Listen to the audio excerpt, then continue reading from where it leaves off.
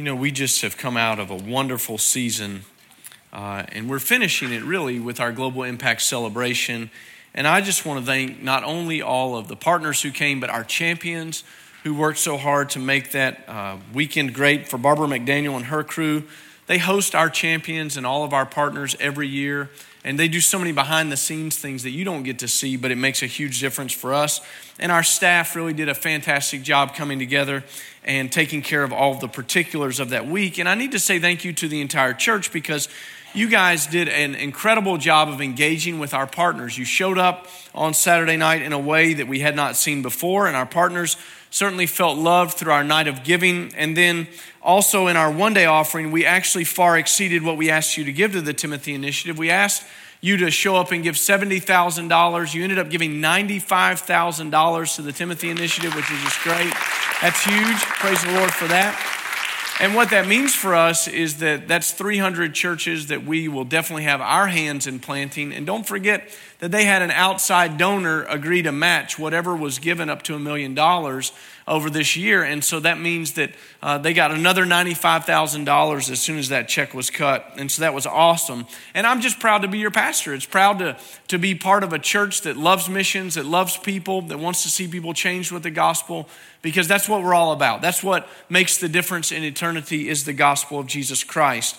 I'm going to talk to you a little bit more about this red card at the end of the service, so just keep that handy. It's in your bulletin, but a very important thing for us to pay attention to at the end of the service. Today we're actually starting a new series, and we're kind of going to be culminating 3 weeks with thinking about what it means to live in a relationship with one another, and kind of let that be shaded by the golden rule. And so you'll be able to see that over the next 3 weeks, and then we'll take just a short break, and then we'll finish Matthew chapter 7. But that's where we're going to be, is back in the Gospel of Matthew in the Sermon on the Mount.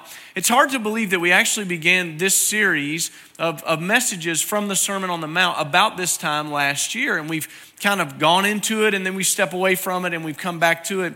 And so we'll finish that this fall. And God has been dealing with us on so many things, but this whole sermon series of the Sermon on the Mount really deals with the kingdom of God and how it's established in our hearts. And this morning we're going to look at probably one of the most famous verses in all of the Bible. Most people know it, even if they know nothing else about Christianity.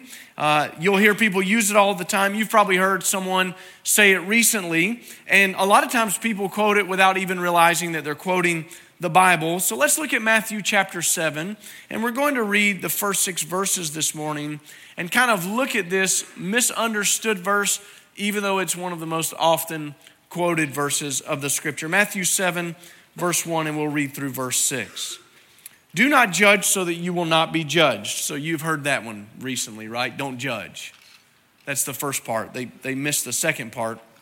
For in the way that you judge, you will be judged, and by your standard of measure, it will be measured to you. Why do you look at the speck that is in your brother's eye, but do not notice the log that is in your own eye? Or how can you say to your brother, let me take the speck out of your eye, and behold, the log is in your own eye? You hypocrite, first take the log out of your own eye, and then you will see clearly to take the speck out of your brother's eye. Do not give what is holy to dogs, and do not throw your pearls before swine, or they will trample them under their feet, and then tear you into pieces. As Jesus spoke these words to the crowd that day, I think it would be helpful for us to remember some of the context around this group of people that he was speaking. When Jesus started the Sermon on the Mount in Matthew chapter 5, he began to say to us that we had to start from a place of humility. That's the starting point of our relationship with Christ. It starts when we're humble before the Lord and we recognize our own sin, and we recognize that there is no cure for our sin in and of ourselves. And so Jesus outlined that the way for every person to go forward spiritually actually starts with a recognition of sin, and in humility crying out to God and asking God to move in our lives over the sin in our lives. And to really understand that when we mourn over our sin is when we start to have a relationship with God. If we're not unwilling for God to deal with our sin, then we can't go forward. And this entire Sermon on the Mount builds a framework out of that, and we see that today. And what Jesus says in these first 6 verses really can be broken down into 3 different things for us to understand and to deal with this. And the most obvious is judging people. That's where he starts. And he spends a lot of his time talking about that as he says, don't judge lest you be judged. And I think before we understand what it might mean, we have to rule out a few things that it can't possibly mean for us this morning. You see, judgment is rendered in life in all sorts of ways and in circumstances. God uses people to make judgments in our lives. You have judges in the nation that adjudicate cases of right and wrong and help us to do that. And if we don't have judges that make judgments based on law, what you have is anarchy. So he certainly can't be talking about that. If you've ever been to court, you know what that's like. You bring your complaint against someone else, or the court brings a complaint against you, and that has to have a judgment made for us to be able to go forward. And without that, we don't have any way of having a framework in our country, and God uses that to restrain evil in nations. He also uses it to bring order to the world. But judgment could also be rendered in the church through church discipline.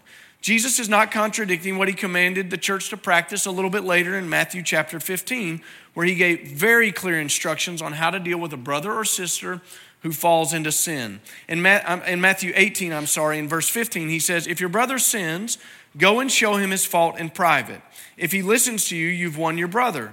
But if he does not listen to you, take one or two more with you, so that by the mouth of 2 or 3 witnesses, every fact may be confirmed.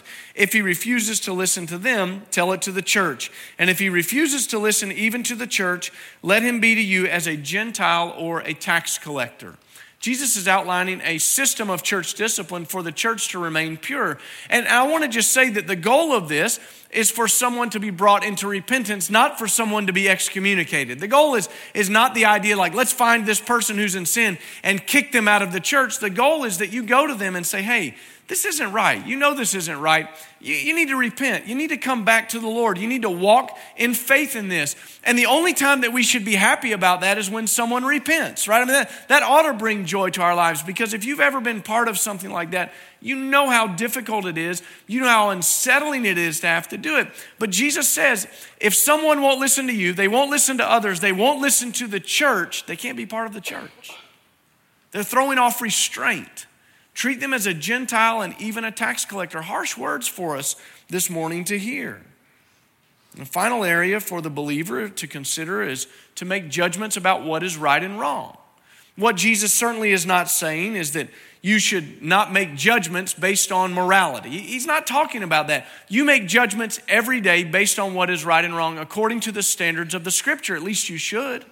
You should look at things and say, this isn't right. I don't need to do that. This isn't for me. Or conversely, this is right for me to do, and the Scripture prescribes that I do this, and so I need to do it. You make a judgment about that. We have to make evaluations and judgments on our decisions, and we make evaluation and judgments about our culture in which we live.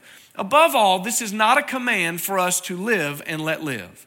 It's not a command for us to live as if there are no consequences for the moral choices that people make in their lives. Jesus is not saying that we should never call something wrong. He's not saying don't make judgments. And we need to be very careful about this mindset, especially in the church today. Because what he isn't saying is don't worry about morality. Everything is fine. You do what you do. I do what I do. Everybody's okay. I'm okay. You're okay.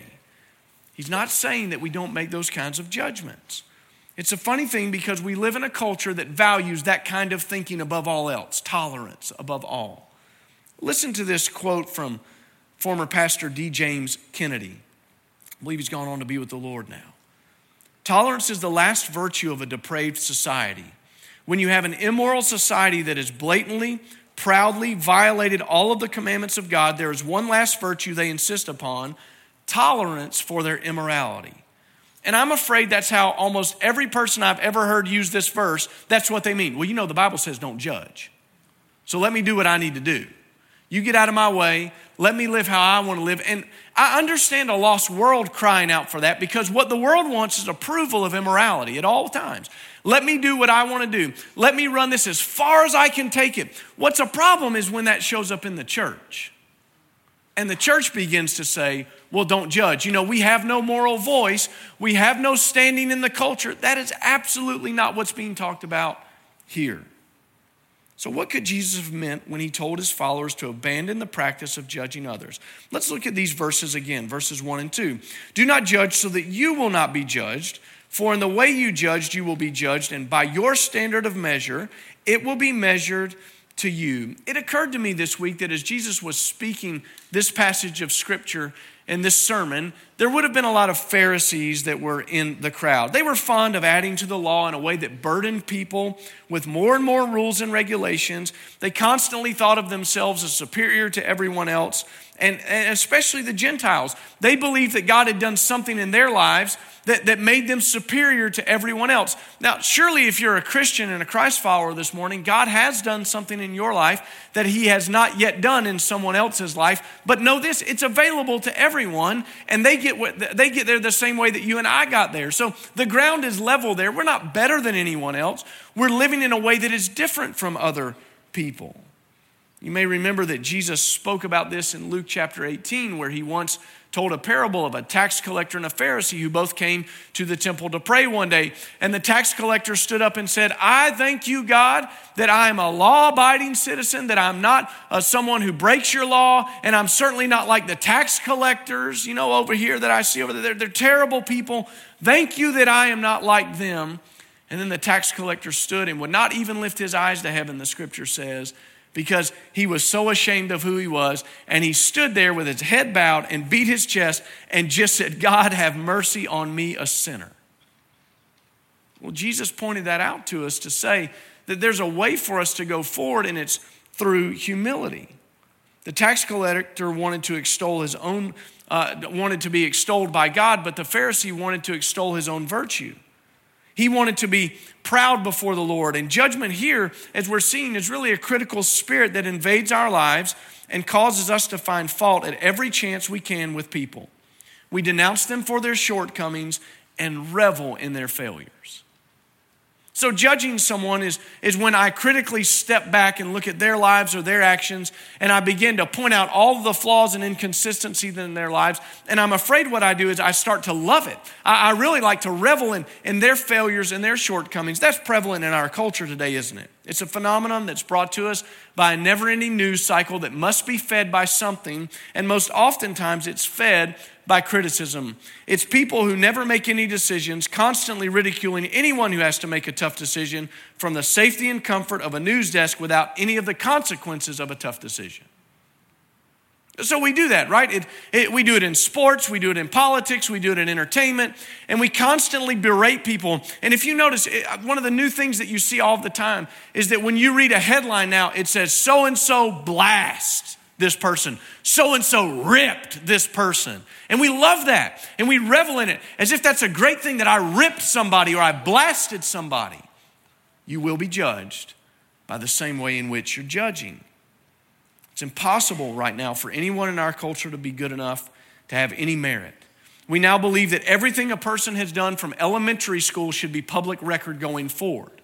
So we look back at their lives, and if I can find any fault in you, you're disqualified from receiving an award, you're disqualified from having a job, you're disqualified from basically being a human being. Guess what? The problem with that kind of judgment is that every one of us has a past. The problem with that kind of judgment is that every one of us has something lurking in our past that we're not proud of either. And if you look at it and apply what Jesus is saying, he's saying, be careful, because the way that you extend judgment to others, you will be judged in the same manner. Well, this critical attitude and judgmental attitude often exists in the workplace as well, doesn't it? People criticize those in leadership, talk about them, say they're idiots. My boss is an idiot. Well, maybe he's an idiot because you're working for him. I mean, you never know. You never know what's going on, right? These kinds of things, we talk about these things as if we had all of the knowledge and all of the solutions to everything that's going on. And we don't understand that when we talk like that, that same judgment will be applied to us. So we criticize people in our company, disparage them at every turn, believing it makes us look really smart. What it makes you look is proud. Pride. Well, this is also found in our homes, and I'm about to get real personal for some of us this morning, because some of us have forgotten what our high school transcripts looked like when we talked to our children about theirs. I'm pretty sure most of you didn't go to Harvard, right? But we talk to our kids as if we were the perfect students and we understand all of this. I checked our membership roll, and you know what else I didn't find? I didn't find anybody in the Pro Football Hall of Fame, Pro Baseball Hall of Fame, Pro Basketball Hall of Fame. But when we talk to our kids, All we do is nitpick and criticize everything that they do, and it's never good enough, and we're constantly finding fault in those things. We do it with our spouses, not good enough. The meal isn't good enough. You don't work hard enough. You don't do this. And we don't realize what we're doing. And I want to just say this to us, especially those of us who are adults. You be careful how you talk about your parents. You be careful how you talk about your parents. Because your kids are listening to that and they will talk about you in the same way. You will teach them to honor their parents by the way that you honor your parents, or even the memory of your parents. Or you will teach them to criticize and disparage and judge everything that you ever did. How many perfect parents in the room? Raise your hand, please. Right? It is hard. Can we just get an amen that it's hard being a parent? Can we get an amen that you screw up every day? No, that one's not very hardy. Bunch of prideful jerks, right? I mean, it's hard, isn't it? Every day. Don't you think your parents did the best they could with what they had to? I mean, we understand nobody's perfect, but you understand when you read this passage of Scripture, this fault finding and nitpicking and criticizing, it doesn't go anywhere. I think there's this danger. Even in Christian circles, we see this. It's at Christian schools or community groups or even churches. Someone recently asked me to go online and Google or YouTube something. It was a documentary that a pastor had been involved in. And I watched it. It was really encouraging me. It was uplifting. But what happened that I noticed is that on the right side of the screen, there were all these videos. So-and-so responds to pastor's documentary. And they just blasted everything the guy said. When did we become the response team for the Lord? Why does God need us to do that? Why does God need me to run down another church or another pastor or another person within our church to gossip about that person and just enjoy that juicy morsel because I feel like when I'm chewing on that person, I'm really getting something out of it? The problem with the modern media platforms that we have is that we have these supercomputers we carry around in our pockets. They're called phones. And they allow us to speak to things all the time that we really don't need to speak to. James 1:19 reminds us that we should spend most of our time listening. And I know this is hard because it's hard for all of us, but we need to consider this. It's not a suggestion. Listen to this. This you know, my beloved brethren, but everyone must be quick to hear, slow to speak, slow to anger. And too much of our time is spent talking about people. And when we talk about them, we imply that we fully understand their motives, which is impossible to do. You can't understand people's motives. You weren't there when they made the decisions. And judgment that brings condemnation of people's actions and motives is done from a place of pride and superiority, and it has no place for us. The danger is the reckoning that comes to our lives as the measuring stick is reversed and then applied to our lives. What all of us really need is what the tax collector cried out for, mercy. That's what we need. That's what all of us hope for. We hope that mercy is extended to us by other people. We hope that mercy is extended to us by the Lord. We hope that people are kind and understanding with us and see our shortcomings and that we're a work in progress. And as we'll learn in a few weeks, we need to do the exact same thing to other people as we apply the golden rule to our lives. And the second thing Jesus addressed actually had to do with the danger of judging someone else before you yourself are healthy. Look at verse 3. Why do you look at the speck that's in your brother's eye, but you don't notice the log that's in your own eye? Or how can you say to your brother, let me take the speck out of your eye and behold the log in your own eye? You hypocrite, take the log out of your own eye, and then you will see clearly to take the speck out of your brother's eye. You can absolutely hear the absurdity of this statement as Jesus makes it, can't you? How could you help me get the speck out of my eye if your vision is blocked by the log sticking out of your eye? It's an illustration of vision being obscured by something that's enormous so that you can't possibly see the little particular thing in someone else's life, right? Now, for most of us, it doesn't take much for our vision to be disturbed. If you've ever had a piece of dust or dirt get in your eye a little bit, or maybe a gnat flies in your eye, or even an eyelash gets in your eye, you know what starts to happen, right? Your eye starts to water and you start to, get crazy with it. You start rubbing it, it becomes red. And maybe you've had the experience like I've had like with the kids a time or two. Something's in my eye, and it's an eyelash that's like attached that just kind of turns in, right? And it just drives you crazy. Well, how could I possibly see to get that out of someone else's eye if I have something that's blocking my vision? The comparison makes it plain, doesn't it? Too often, what we're doing is ignoring the things that God's trying to work on in our lives while we criticize and look at everyone else's lives. And it doesn't work.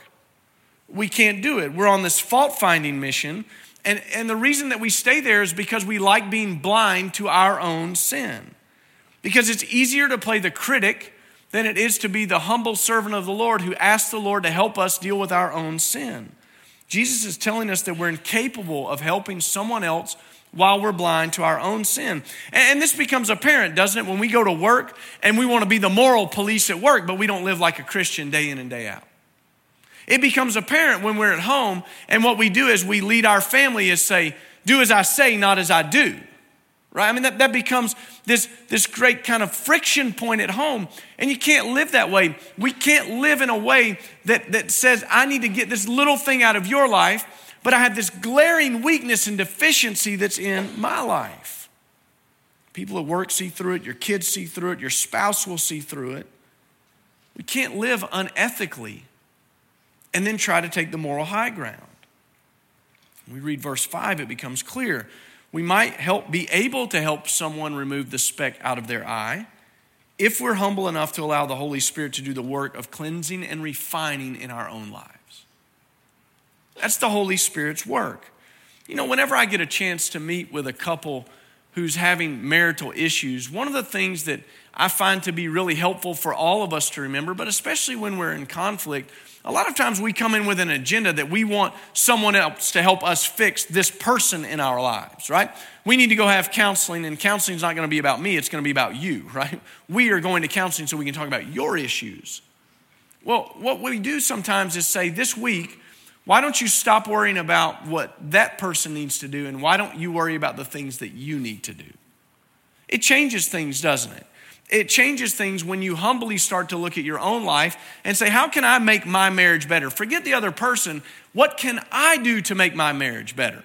How can I show up and be the spouse that I need to be? What can I get rid of in my life that's holding us back from having the relationship that God wants us to have? If you focus on how you can change for the better by humbly going before the Holy Spirit, you have a chance at getting the speck out of someone else's life. And this is the thing that David prayed when he was praying in the Psalms. In Psalm 139, verse 23, he said, search me, O God, and know my heart.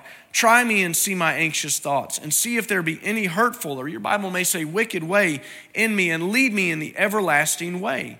David was praying this way because just like us, it's very easy to hide this stuff in our lives. It's very easy for us to bury that deep down and just kind of say, well, nobody else has really seen it. Nobody's bringing it up. And I don't want to deal with that stuff, but let me help you get this stuff out of your life, right? It's a little bit like somebody wanting to help you financially get your house in order when they're in debt up to their eyeballs. It just doesn't work.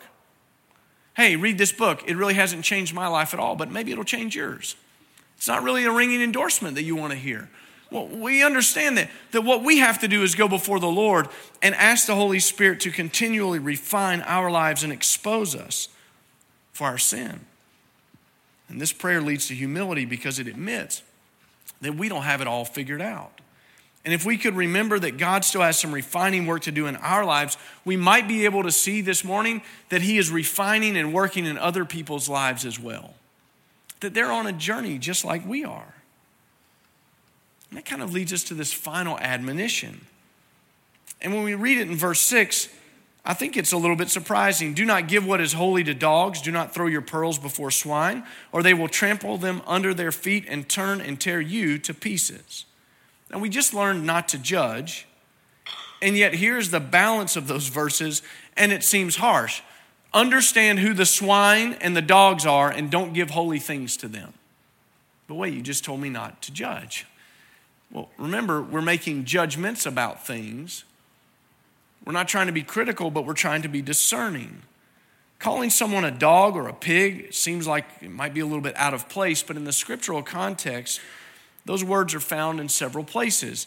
In the book of Peter, he talks about the dogs and swine as unbelievers who were once part of the church, but who have walked away from the faith. The book of Revelation tells us that the dogs will not enter in to heaven. And I know that's very difficult for us in a Western context where we love our pets and we think about our dogs and we love them and things like that. But in the cultural context of the day, dogs were just kind of seen as scavengers. Nobody was bringing their dog and letting it sleep in the bed. You know what I mean? I know that's hard for some of you. It's a newer phenomenon that's happened, right? But in the cultural context, that wasn't normal. And so when Jesus says, understand who the dogs and the swine are, it's pretty rough. But it's important for us to understand, especially as we begin to engage people with the gospel, you'll never win anybody to Christ by being judgmental towards them. Won't work. Won't work. As we engage people with the gospel, and you need to be engaging people with the gospel, every week you need to have your eyes open so that you can engage people with the gospel, but there's an admonition here for us as we do it. I think there's a trend amongst believers right now to believe that if we could just get the argument right and argue with people, that by the sound reasoning of our logic, everyone would get saved. That's just simply not true. And we sometimes mistakenly call that Christian apologetics. Like if I could learn Christian apologetics, then I could argue with everyone and they'd be saved. Christian apologetics has its place. It's not to argue with the lost world. Christian apologetics is so that we can reason and think through the big discussions and the big things of God so that our faith may be sound. No one comes to Christ because you entered into a debate. That's not it. That's not the goal here. When you engage someone with the gospel, you're planting the seed of the gospel, and you're really seeking to determine if God is moving in that situation. And I want to be clear about this, because if God's moving, people will be saved. And if God's not moving, it means not yet. So what you're doing is trying to plant a seed. So if you engage someone by saying, I want to talk to you about all the reasons that you're going to hell, and let me just point out all of these things in your life, what have you done? How is that a seed planted? That's a turnoff to the gospel. You say there's no point in throwing this out there so that it can be trampled upon by the swine and the dogs, people who don't believe what you believe.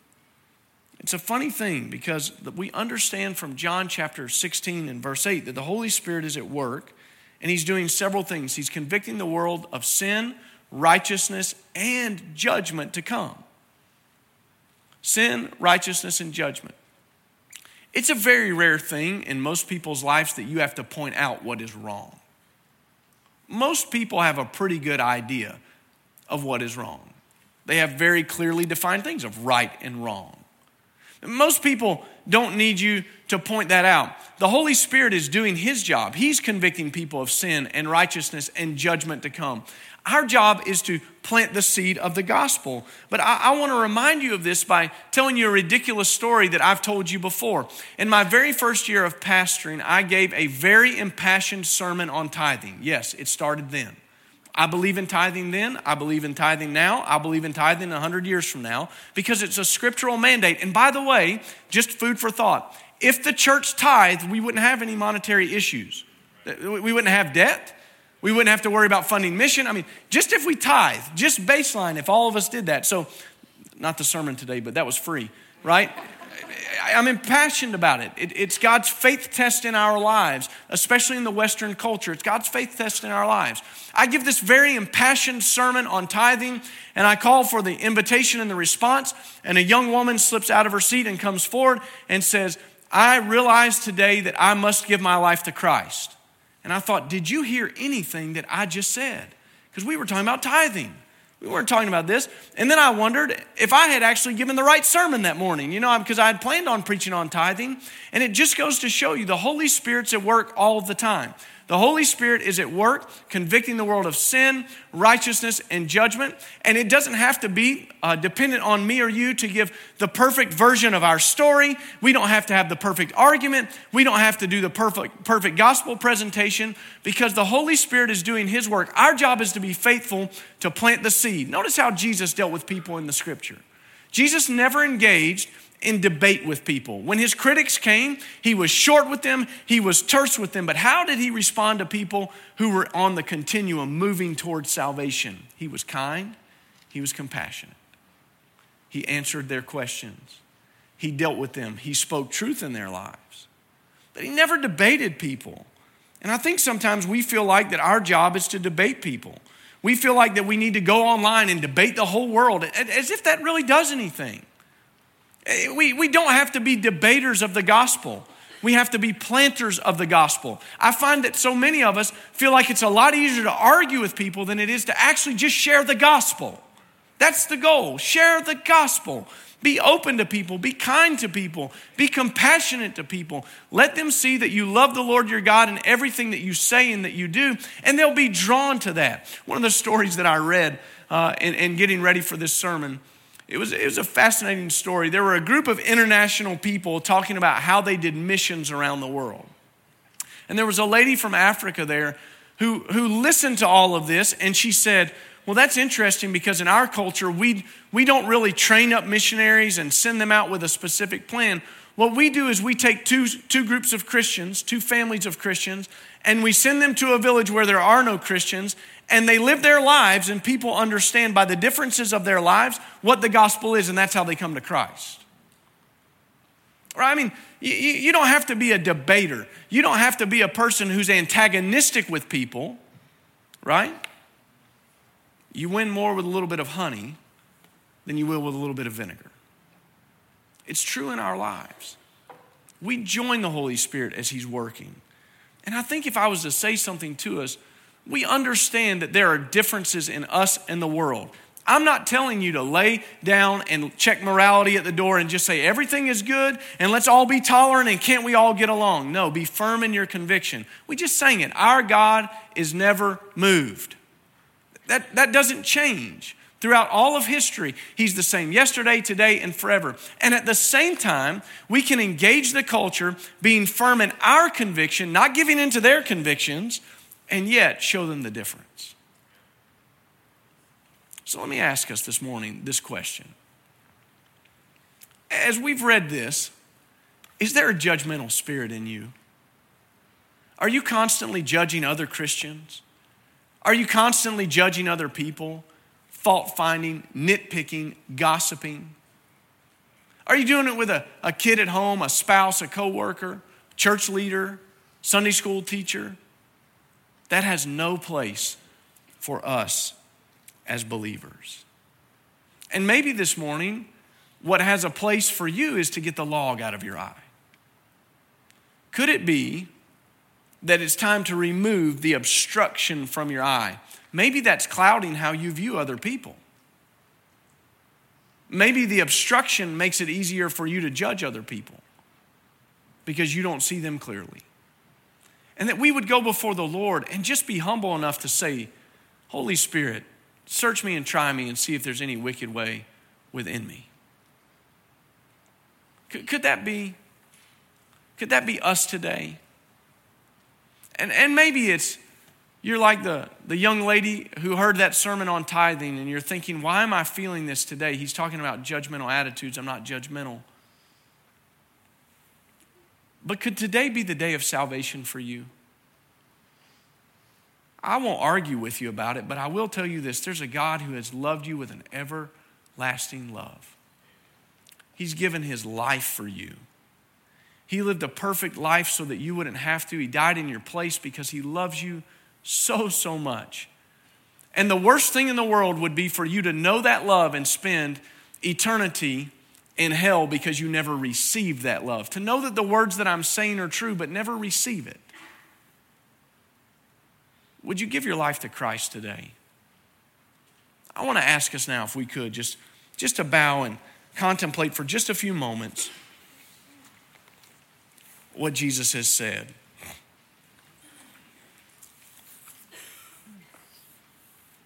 For those of you who are believers in the room,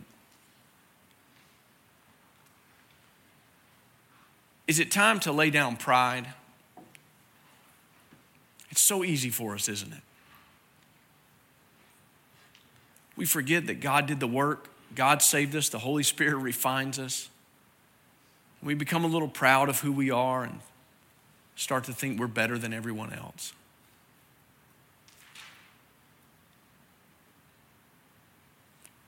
Is there something in your life that is obscuring your vision this morning?